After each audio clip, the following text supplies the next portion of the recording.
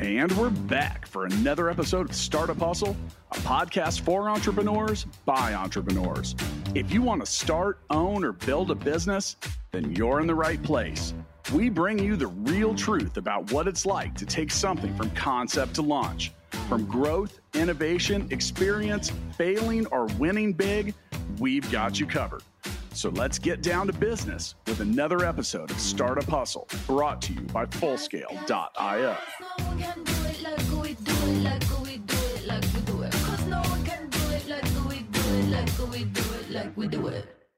And we're back for another episode of Startup Hustle. Matt DeCoursey here to have another conversation that I'm hoping helps your business grow. Now, there's a lot of things that burn themselves into our memory and cause us to never forget stuff. And a good experience and sometimes a bad experience are pretty much at the top of that list. Now, with that, many marketers, businesses, startups, and other types of entrepreneurial things know this and understand that. We're going to have a very interesting conversation with a founder who is taking experience innovation to a different level with her startup. Now, before we get too far into that, as a quick reminder, today's episode of Startup Hustle is brought to you by Fullscale.io, helping you build a software team quickly and affordably. With me today, I have Adele Archer. She's the CEO of Eternova, and they are out of Austin, Texas, and yet another addition to our top Austin startups list. Well, let's just go ahead and say, welcome to Startup Hustle, Adele. Thanks, Matt. So glad to be here. Thanks for having us. Glad to have you. I'm excited for this topic, but before we fully engage in that, let's hear a little bit more about your backstory. Yeah, absolutely. So I also, I've been in Austin for quite some time. Prior to starting Eternova, I was in the tech industry, so worked in tech here in Austin, and but I am very entrepreneurial. Knew it was a matter of time before I started my own company, and originally Eternova was a lab-grown diamond company. We were going to be growing into the direct-to-consumer side of lab-grown diamonds. Just really fascinated by that space, and so as we were starting that company, on a very personal side of my life, completely separate from the business that we were starting, I had my very close friend and my business mentor, Tracy, actually get diagnosed with pancreatic cancer. And very quickly after her diagnosis, she passed. And Tracy was one of the most special and unbelievable people in my life. And, I am who I am today because of her involvement. And, so it was me and a couple of her close friends that we got her ashes, and we wanted to figure out a really meaningful way to honor her. And, after months of doing research, it was like, just nothing felt meaningful. It was just very transactional. And that was my first experience in foray in death care. I had not really, had that experience before. And coming from tech, you're like, man, you just have a totally different expectation of what that customer experience should feel like. And it was over dinner one night with one of the diamond scientists that we were working with that he told me, hey, there's carbon in Tracy's ashes. If we can get it out, I could probably grow you a lab-grown diamond. And so that was actually how we came upon the idea to start Eternova, which is to honor remarkable people and pets by making real diamonds from the carbon in their ashes. And Tracy, this is her black diamond. This was our first diamond that we ever made. I never knew that was possible. And I mean, what an interesting approach. Now, as little as people like the topic, I think it was Benjamin Franklin that said that there's a couple things in life that are certain. I think it was death and taxes. And, therefore 100% of us are at some point going to be in that target audience for the quote death care industry. Now, I want to talk, I have some other specific questions, but first I would imagine that all of the stuff with COVID and has really changed. Well, it's I and like I said, I'm certainly not an expert on the industry, and I'm hoping to avoid being a client for quite some time. But it seems that that COVID is probably accelerating or maybe even creating some levels of in manageability. I just see like, I don't know, I see, there's a morgue truck or something, they're having to, I don't know, how is all that affecting the industry The as a whole space. and your business as well? I mean, it's going to have a very profound impact. From the beginning when we had our first wave, you definitely saw the stress that it put on the overall industry, just infrastructure wise. But I think there's so much about it that is different than what we've ever seen. This is an industry that is it's kind of a laggard industry. It still does a lot of things in a very analog way, and COVID has just forced the funeral industry to really digitize overnight.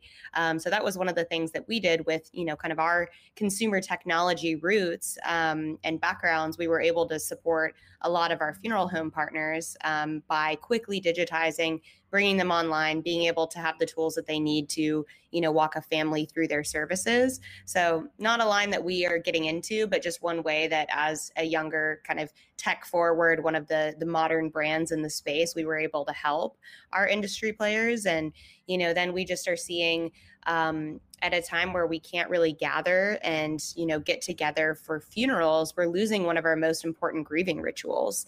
And so for somebody that's going through a loss where you can't even go to the hospital, you can't be there at their bedside when they're passing, and then you can't have an in-person funeral, this is going to have a pretty profound impact on how we're grieving as a society. And you compound that with the grief that we're already feeling just around the pandemic, and it's really tough. And so I think that that's something that as a company, we really identify as a grief wellness brand, and we're serving somebody in the wake of a loss, and how, the Diamond journey and the process is intentionally designed to be celebratory and shareable and something that you can kind of rally your community around. And, we've given a lot of thought about what does it mean to grieve over a digital medium these days, because that's what we've got to be doing. So yeah, I mean, I think not only are we, having unfortunately to be confronted with death, and it's becoming something that we're talking about a lot more. About 40% of people know someone who's passed of COVID at this point. But it's something that we need to think about how we're showing up for our friends that are going through that experience and supporting them when we can't be together in person. Is COVID creating an unmanageable volume for the death care industry? It comes in waves, similar to just the pandemic itself. And so, I think as a whole, the industry is able to support it. It's just depending on kind of the peaks and valleys. In the beginning, when there was no protective gear, there was a deficit of protective gear. That was really challenging. So that was something we put together a GoFundMe and raised a bunch of money to basically supply funeral homes across the country with PPE gear. And Mark Cuban came out, supported it, and was thanking them for their frontline service, because they're so often forgotten as essential workers. We're thanking our healthcare providers and those that are showing up on the front line, and our funeral industry needs just as much support right now. So before I ask my next question, I need to first define, what is a lab grown diamond? Yeah.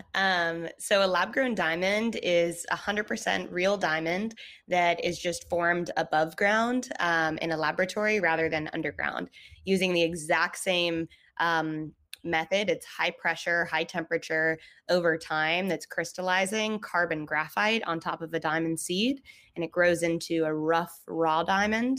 And then we have cutters that are basically looking at it and finding the best area to cut the diamond from, cutting it. It's graded, certified, just like a regular diamond. And what we're doing is actually growing from a personal carbon source. So we're extracting the carbon from somebody's ashes or hair. And then that's the carbon source that we're using as part of the diamond that we're growing. How long does that take? End-to-end, our process takes about 7 to 8 months to do. Ours is a lot more intricate and involved than when you're just growing regular diamonds, because our customer is specifying, I want this exact shape and color up front. And then we're growing a completely custom diamond from their loved one's personal carbon. And everybody's carbon is different. So, you're growing one diamond in the machine at a time. So it's a really kind of bespoke and special and equal part science and art. And yeah, end to end, it's about a 7 to 8 month process. And once again, how did you get in, how did you personally get into that lane? Yeah.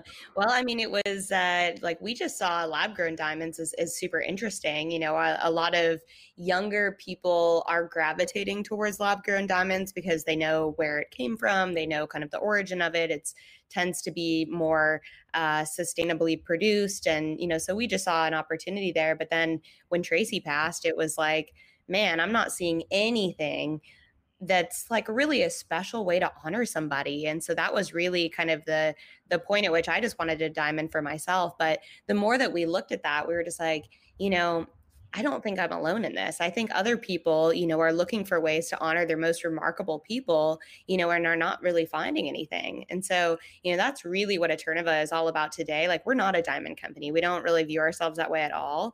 We're a grief wellness brand, and we're building a platform for all things celebration of life and grief wellness. And so diamonds are really just the beginning. Like, we're going to have other product line extensions, services, resources. Like, we're partnering with Baylor University right now on modern like grief theory. So actually producing original academic research, that's kind of pushing the boundary on what we know about grief and, how we can support somebody through kind of a healing process. Yeah, no, this is actually not the first episode of Startup Hustle where we have had a guest that uses some part of someone to create memorable items. We had a lady named Courtney Lane who is a very well-known hair artist. Huh. So Interesting. she has, she creates, really like interesting hair art. And it's, Interesting. lots of like woven and just different stuff. And I mean, and Yeah. it's very, she's very interesting. And so is what she does. So a lot of people have locks of hair and different stuff. Yeah. It could be from childhood or, people that have passed or whatever. And she does really interesting and amazing stuff with it. And once again, yet another thing I had no idea existed. That's part of what I enjoy about this show is just hearing about the things that people, that just the I don't know. This is an interesting idea. Scientifically, it makes sense. I'm aware that diamonds are made of carbon. I had never had thought about making one with that, out of person. Now, you also mentioned that pets are commonly used. Which is more common? I mean, it's almost half and half, honestly. I think we're about 45% pets for our loved ones. And so, yeah, I mean, it's really like, what were the connections in your life that were your most special connections? Those are the ones that you're going to do it for. So whether that like on a pet side, that's not necessarily every single pet. That's like, man, all of us have like a couple pets that are like once in a lifetime pets, and like, that's who you're going to do this for. Yeah. Diamonds are earned. Yeah, sure.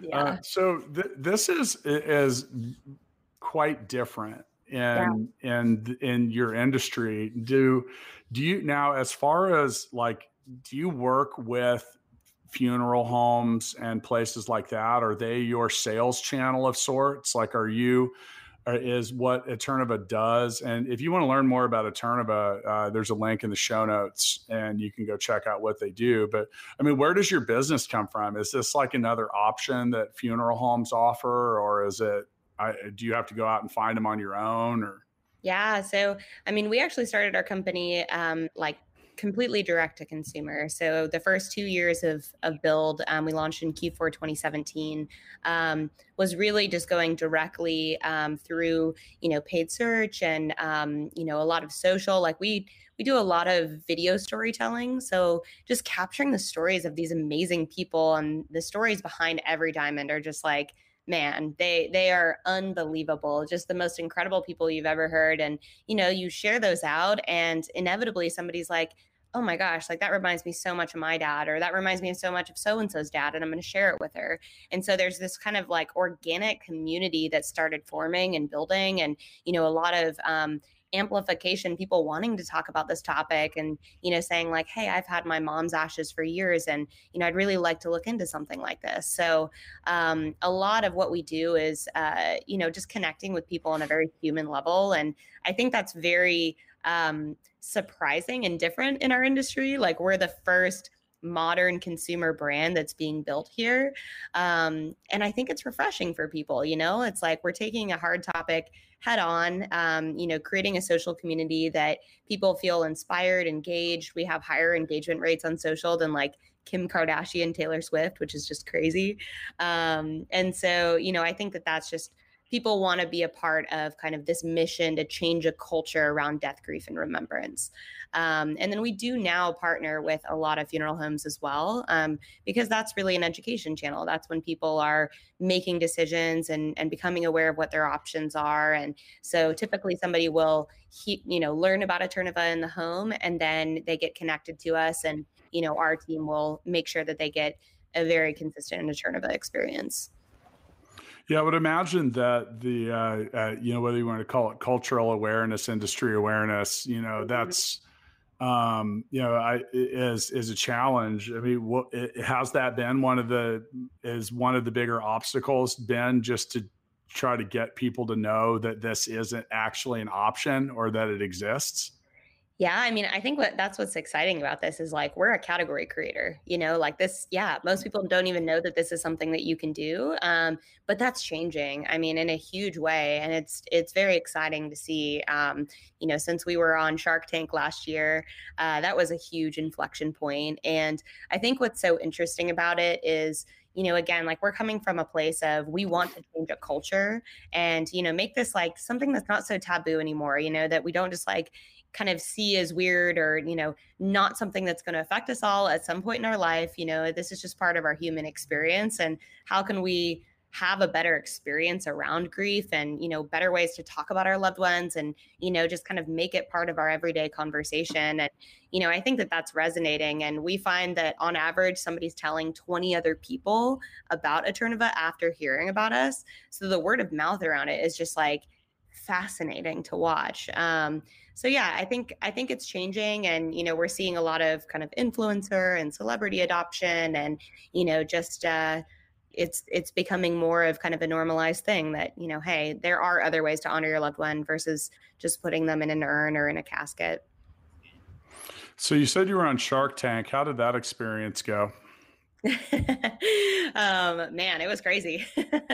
It was a fantastic experience. Definitely one of the it was the most nerve-wracking day of my life on our air date. You're like, oh my gosh, everybody in my entire world that I've ever known has reached out to me to let me know that they're having a watch party at their house that night.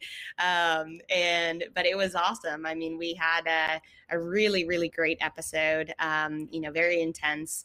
The Shark Tank team said it was one of the most intense negotiations they've ever seen. But I mean, we came out with one of the best valuations offered ever on the show. Mark Cuban invested. And yeah, I mean, it was a great experience, and it is amazing to me still how many people watch Shark Tank. Like to this day, people saying, "Oh, I've heard about that. I think I saw that on Shark Tank." So, yeah.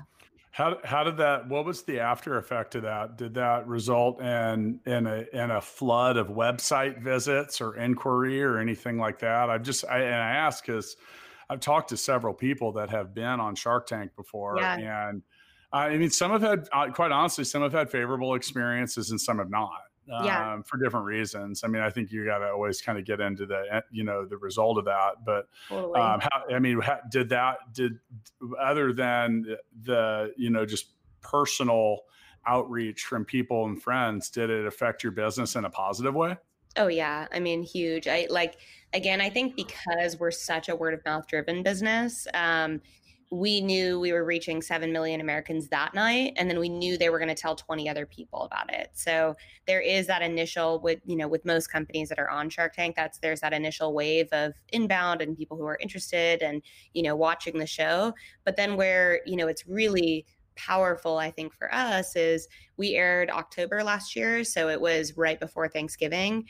This is what everybody talked about at Thanksgiving dinner that year, and then it's like when you're in your barber shop or you're at your grocery store and you meet somebody who is going through a loss and you're like, oh, I just heard about this company, let me see if I can't look their website up. Like, you should really look into this.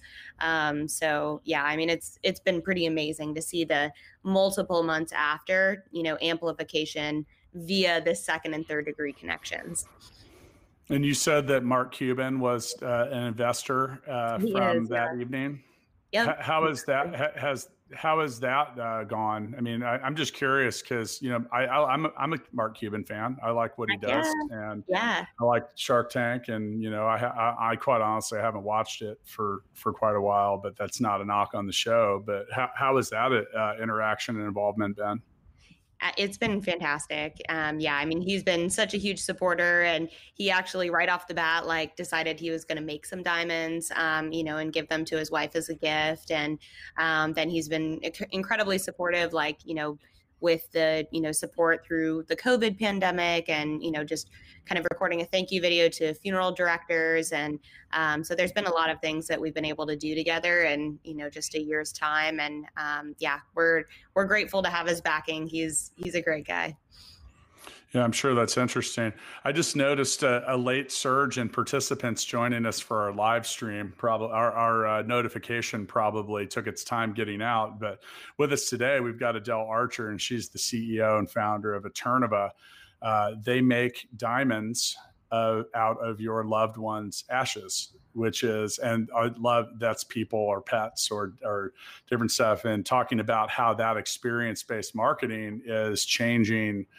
Well, it's disruptive, and that's what I want to run into, talk about next. And before we do that, as a quick reminder, today's episode of Startup Hustle is brought to you by Fullscale.io, helping you build development teams quickly and affordably. We've worked in and around quite a bit of disruptive things. So in regards to disruption and what you do in your industry, how is that being received? Like, I mean, but give me an example of a good and a bad. Oh, that's a great question. I think whenever you like people do view disruption as cool and interesting, but you are disrupting a status quo, and some people don't love that. And so I think as I'm an optimist. I feel like a lot of entrepreneurs are. You see the opportunity and you want to be the change. And for us, there's just so much.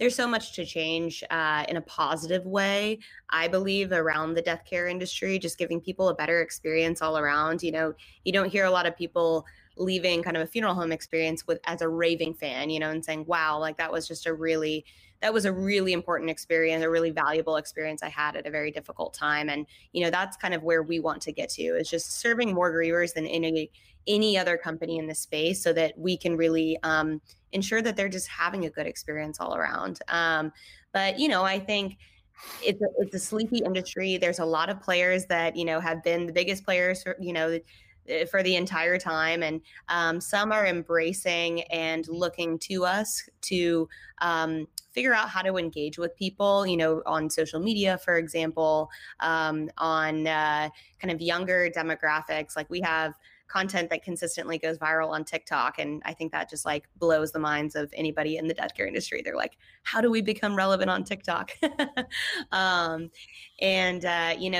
I think what's also interesting is like while we don't view ourselves as a diamond company, we have, we're still using diamond technology and, have a diamond supply chain. And, there's definitely between lab grown diamonds and mine diamonds, just a kind of it's an emerging technology that's disruptive to the mine diamond space. So, we're very thoughtful about positioning ourselves, over in death care. That's very much where we're at. But, you still get the mine diamond advocates that they're just throwing shade at lab grown diamonds as they do. So, it's an interesting place to be. But I think that's what's exciting about disruption is, you are being the change, and it's a change is necessary. So you got to be the one to go do it.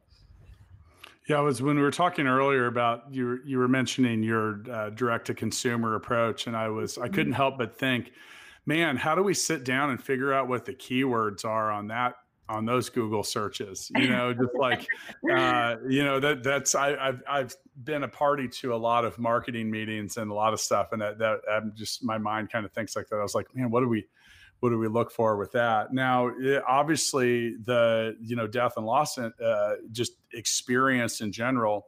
Yeah. Well, that's nothing that anyone signs up for, and No. it's not like now. I'm you mentioned earlier you're talking about COVID and other stuff. So my mom is in a memory care facility because she Mhm. has advanced dementia, and I experienced a lot of that too. I've had to have some interesting conversations with my family Yeah. very recently, which was like take her to a hospital Mm. if needed, because I mean it's already quite advanced, but we wouldn't be if we took her there, we can't get in. Yeah. And I think a Exactly. lot of people don't realize like how much COVID is affecting things that you in some levels take for granted or have the ability to do. Like, for example, once again, like if you take Mhm. someone to a hospital, like if you took your husband or wife to a hospital for something right now, and once Mhm. they're in there, they're not going to let you in.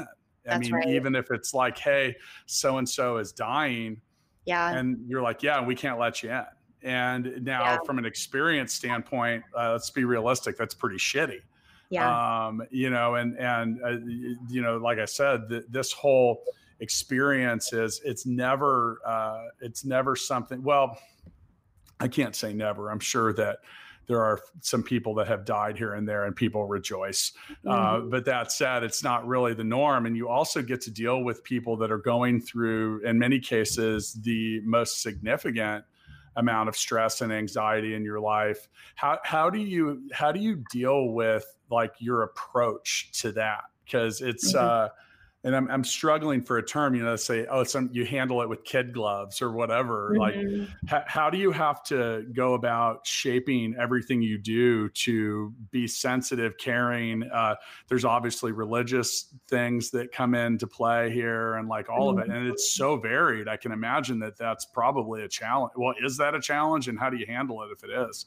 Yeah. Oh my gosh. Well, so much in that. My heart goes out to you with your mom because I know I have a friend who's going through the exact same thing, and it's so tough. And I'm really glad that y'all are having those conversations because the worst thing that can happen is just not thinking about that and getting yourself into a situation where you haven't thought about it in advance. Well, that's why we're having them. Yeah, Yeah. it's kind of You me know. that pushed for some of them because it's like, Yeah. hey, we'll talk about it if, and I'm like, well, that's not. There's Yeah. other things too. Like, well, I'll give you just a quick example, but so like if we had to take her over to the hospital for any Mhm. reason, it's possible that based on the condition, the place that she's at now might not let her back in. Yeah.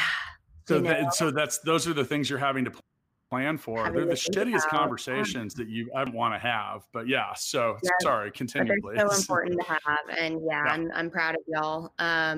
Yeah, and I actually we have one of our influencers who had done this process.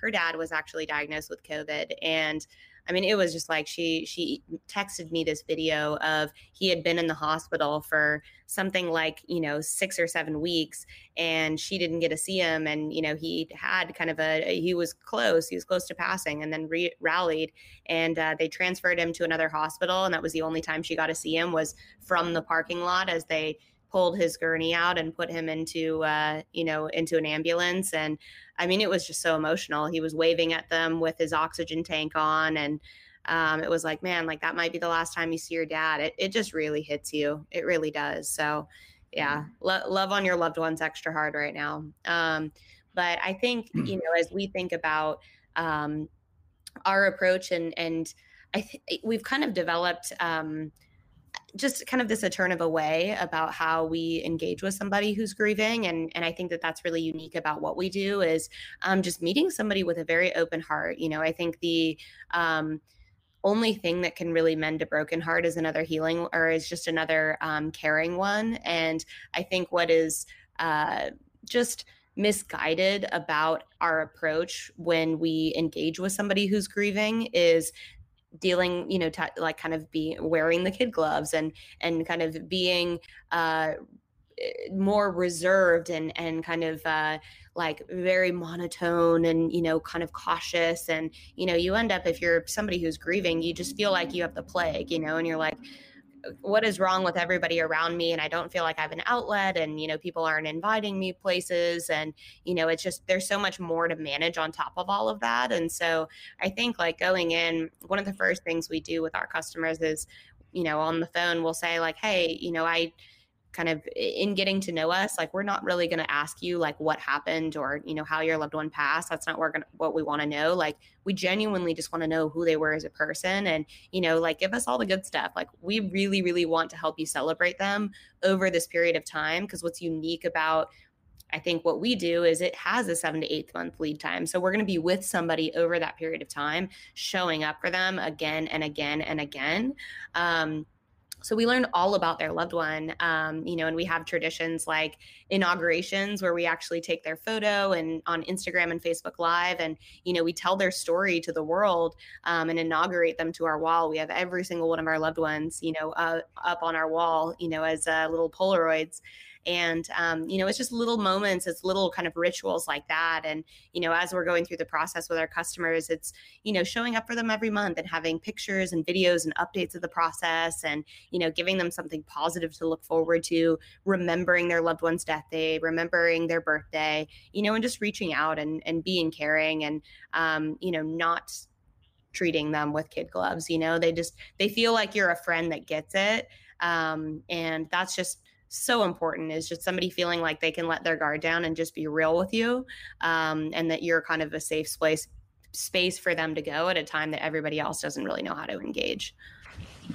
That same description that you just laid out, it got my attention, because I've talked to people who have had businesses that have failed, and they've had that same kind of reaction about other people's reactions. They're like, hey, I tried something that didn't work. It doesn't, like, don't ignore me.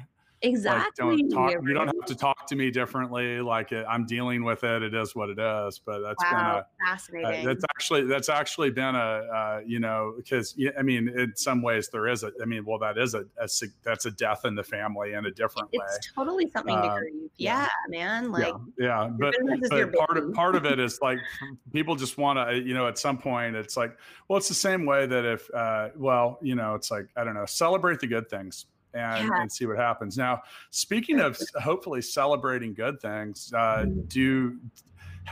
has raising capital been for a business like this?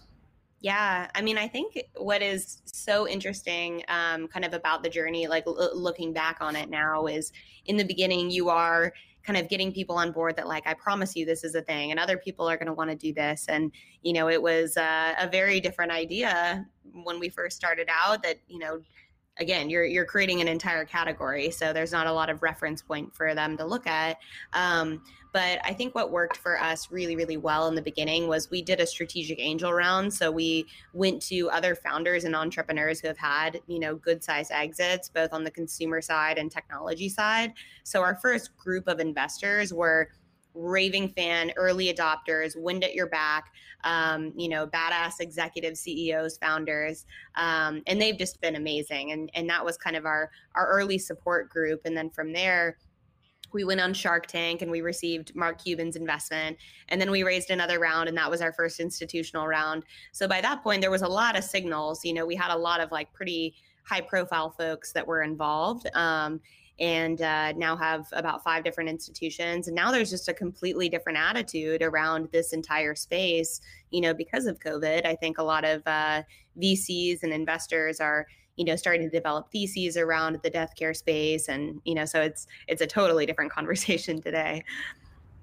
It makes sense. I mean, if I think about, industry innovation and things that, I often look at anything. All right, well, I'll give you an example. We just did a presidential election. I feel like the polling, like, I don't mean voting, I mean polling. Like, that whole industry feels very ripe for disruption. Right? It doesn't seem like anything's changed, and it's so off, right? Like, And I don't know what the issue is. It just feels like and maybe I'm right, maybe I'm wrong. Now, when I think Yeah. about death care, and I don't have an inside look in the industry, but it feels like something that probably hasn't gone through much, if any, innovation. And there are things too that, you look at COVID and we see some, it's really supply chain stuff. Like Hmm.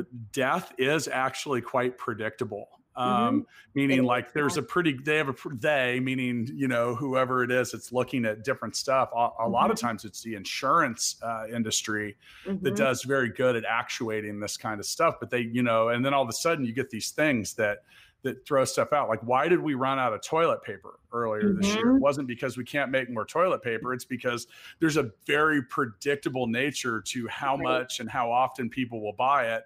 And Yeah. then when things occur, you're like, all of a sudden you're like, oh, wow. Okay. Yeah. So this is a Totally. little different. And I would think that death care could have something to do with that. Another thing too, is with the rapidly rising population worldwide. I mean, Hmm. theoretically, you have a bigger audience now. People live longer, different stuff. I don't Hmm. know. So Yeah. have there been any big disruptions or innovation in death care and loss industry that, like, anything that's even notable? Because like I said, I don't know, but I'd struggle to Yeah. To think of anything. think about what No. it would or could be. Like, not really. I think right now we are only just now beginning to see, some true innovation here, and there's a handful, and really I do mean a handful of other companies that I would say are really going to drive some incredible change in the space. I would say there's a lot that's being done in the pre-need space. So thinking ahead and planning, kind of making sure your will is all drawn out and thinking about all of those things. So a lot of that is we're building better technology experiences around that to make it more accessible, relatable, that people are going to do it. So we're seeing some innovation there. And then there's another company I love called Better Place Forests. So that's another option to honor a loved one, is their entire like redwood groves in California and Oregon and a couple other places, where you can pick a redwood and you can have your loved one's ashes interred under the redwood. So just a more beautiful kind of setting to go and to visit your loved one's resting place. And then, there is some really interesting things that are being done around aquamation. So this is a water-based cremation. So it's more kind of green and sustainable. There's a lot of innovation that's happening in green burial. So more kind of sustainability practices around both cremation and burial. So I think that's something that we're really going to see. But, I think what's unique about what we're doing is we are the only company that's really focused on those that are left behind in the wake of loss, and what they are, what their grieving journey really looks like, and how can we add value during that time so that they're pathing this way, on a healing path and not getting stuck. So that's really where Eterniva really focuses. Yeah, that's interesting. Like I said, this has been insightful because I think that, once again, your industry is something that many of us don't experience or honestly think a whole lot about until we're forced to. Right. Which is, and we've done. I'm a big. I study a lot on personality styles and largely how they interact, and what that has to do with team leadership, team building, stuff like that. But the one thing that is certain is that we all show our worst qualities when we have stress, and that's like when we're tired or when we have stress, and when you go through grief or loss, those two are mighty prevalent. And that's why I was asking about some of the messaging and how you deal with that. And if you've ever known anybody that was in the industry, like an undertaker or someone like that, they're very good listeners, and they are. You mentioned that kind of monotone. They're not like, "Hey, welcome," like that's not. It's not usually what you're looking for in that regard. So very interesting, right? I think like you want to feel not just heard but understood, and like somebody's they're there with you. They're there to get your back and to support you, and that you don't feel alone. That's really what it is like, it's a very isolating feeling. And that's what we're trying to correct, is how does somebody not feel so alone while they're grieving? Yeah, and all around, whether it's in death care or anything, it's amazing the power of empathy, and how I mean, everything from negotiation Mm, to team building to leadership to, I mm, mean, really, like, empathy it's a cornerstone element 100%. of all of it. And 100%. Yeah. it's a challenge sometimes too, because as people, we really are programmed to be more of I than we. It's a Yeah. basic survival instinct. And then, Yeah. it's I think that I've thought a lot about empathy this year, everywhere Mm, from things that went through COVID. And I have 200 employees and they're worldwide. And that was a challenge for me. I was in the mhm, Philippines earlier this year when COVID hit, and mhm. I've never gone through a more stressful and maybe also period of growth, but having to stand in front, that empathy for, you take 185 employees in one location. Now you got to multiply it, because it's not Yeah. just them, it's their husbands, wives, children, Yep. and in the Philippines, they have more nuclear families. So it also goes the other direction too. So now you've got, Mhm, sometimes their parents are living with them and trying to make decisions that make sense. But mhm, yeah, empathy has been very powerful, and it just, mm, it's difficult. 100%. It's difficult, and it's not. It's like, it's difficult to I don't know. It's for certain personality styles, it's very built in, and for others, Yeah. it's not. And Yeah. entrepreneurs often trend towards that type A driven Mhm. side, which empathy isn't a built-in quality. And that's why I spend a lot of time Delightful, trying to study it, because I'm just trying to be better at it myself. But all right? right, so I end my episodes of Startup Hustle with what we call the Founders Freestyle, and I'm going to give you a chance to either uh, talk about anything that we may have missed in this episode, or give some general advice to other founders that you Mhm, may have learned from your entire process mhm. in general. So here you go. What do you have to say? Hey, um, well, if I were to kind of use a Turneva, and what I've learned so far is like, every single year is an opportunity to really think about like, who do you like, what do you stand for, and what is the problem, the bigger problem that you're solving.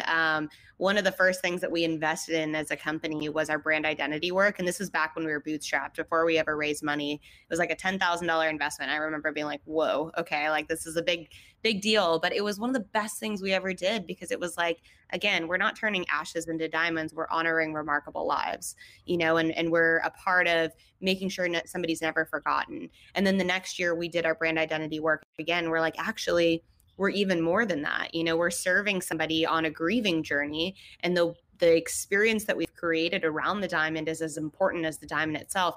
We're actually a grief wellness brand, and then the next year we kind of re-looked at ourselves and we're like, there are no brands that are being built here, and we're driving this conversation and this community. And, there's this mission that people are rallying behind. Like, why not become the platform, that really you can build a lot of things on top of, and just really reshape an entire industry, so we want to be the lighthouse of death care. And so I think that, like, if you're really intentional about thinking every single year about what is your company and what's kind of that greater why for what you're doing, and it kind of expanding, if there's an opportunity to, the scope of who you are and where you're going. I think it's what rallies people behind you. It's how you create raving fans. It's how you attract investors and great talent, and that you do something that is not just a transaction, but rather a mission that people want to get behind. So that'd be my 2 cents. Well Yeah. said. Well said. One of the things that I took away from this episode, and that I'm an advocate of, is, there's a certain, well, I'm a capitalist, and but at the same time, that doesn't always mean, that's not a take No. thing. And I think a lot of people view business and capitalism as just that in many regards. And and at one point I may have as well, Startup Hustle has provided me the opportunity to talk to so many people that do so many different things and realize there's so many people that have used a quote capitalist type venture to create so much good. In the world. And, and I can't remember the name of the episode, but earlier this year, we had a guy on that there's even a Netflix documentary about, he's a part of it that he had created, that is creating 3D homes. And they could go into like Central America and create, use this 3D home printer to make concrete homes that had, they basically cost like $1,000, but it was changing whatever. And it was, that's another example what you're doing and so many others. And, I think overall, it does always start with a problem that needs to be solved. 100%. And then on top of that, often things do occur for reasons that you cannot explain when they occur.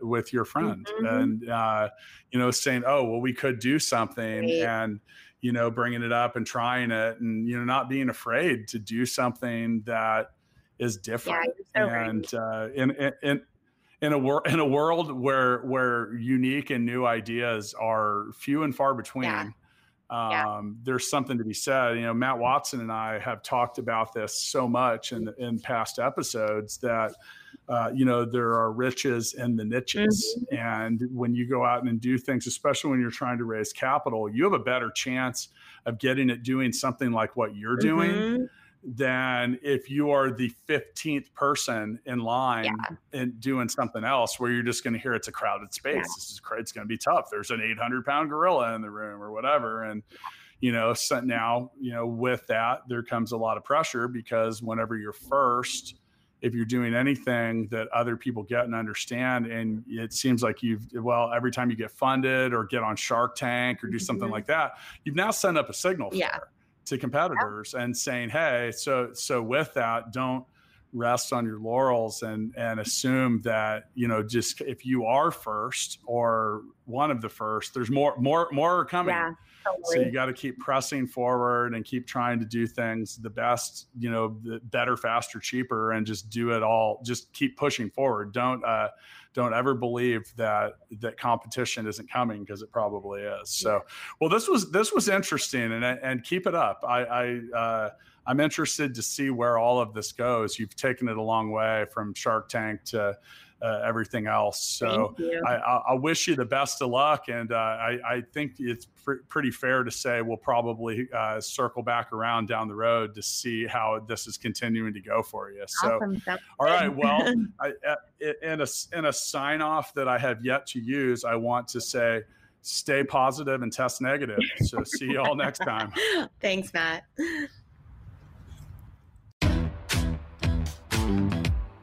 Startup Hustles brought to you by Fullscale.io, helping you build a software team quickly and affordably. Make sure you reach down and hit that subscribe button, then come find us on Instagram. See you next time.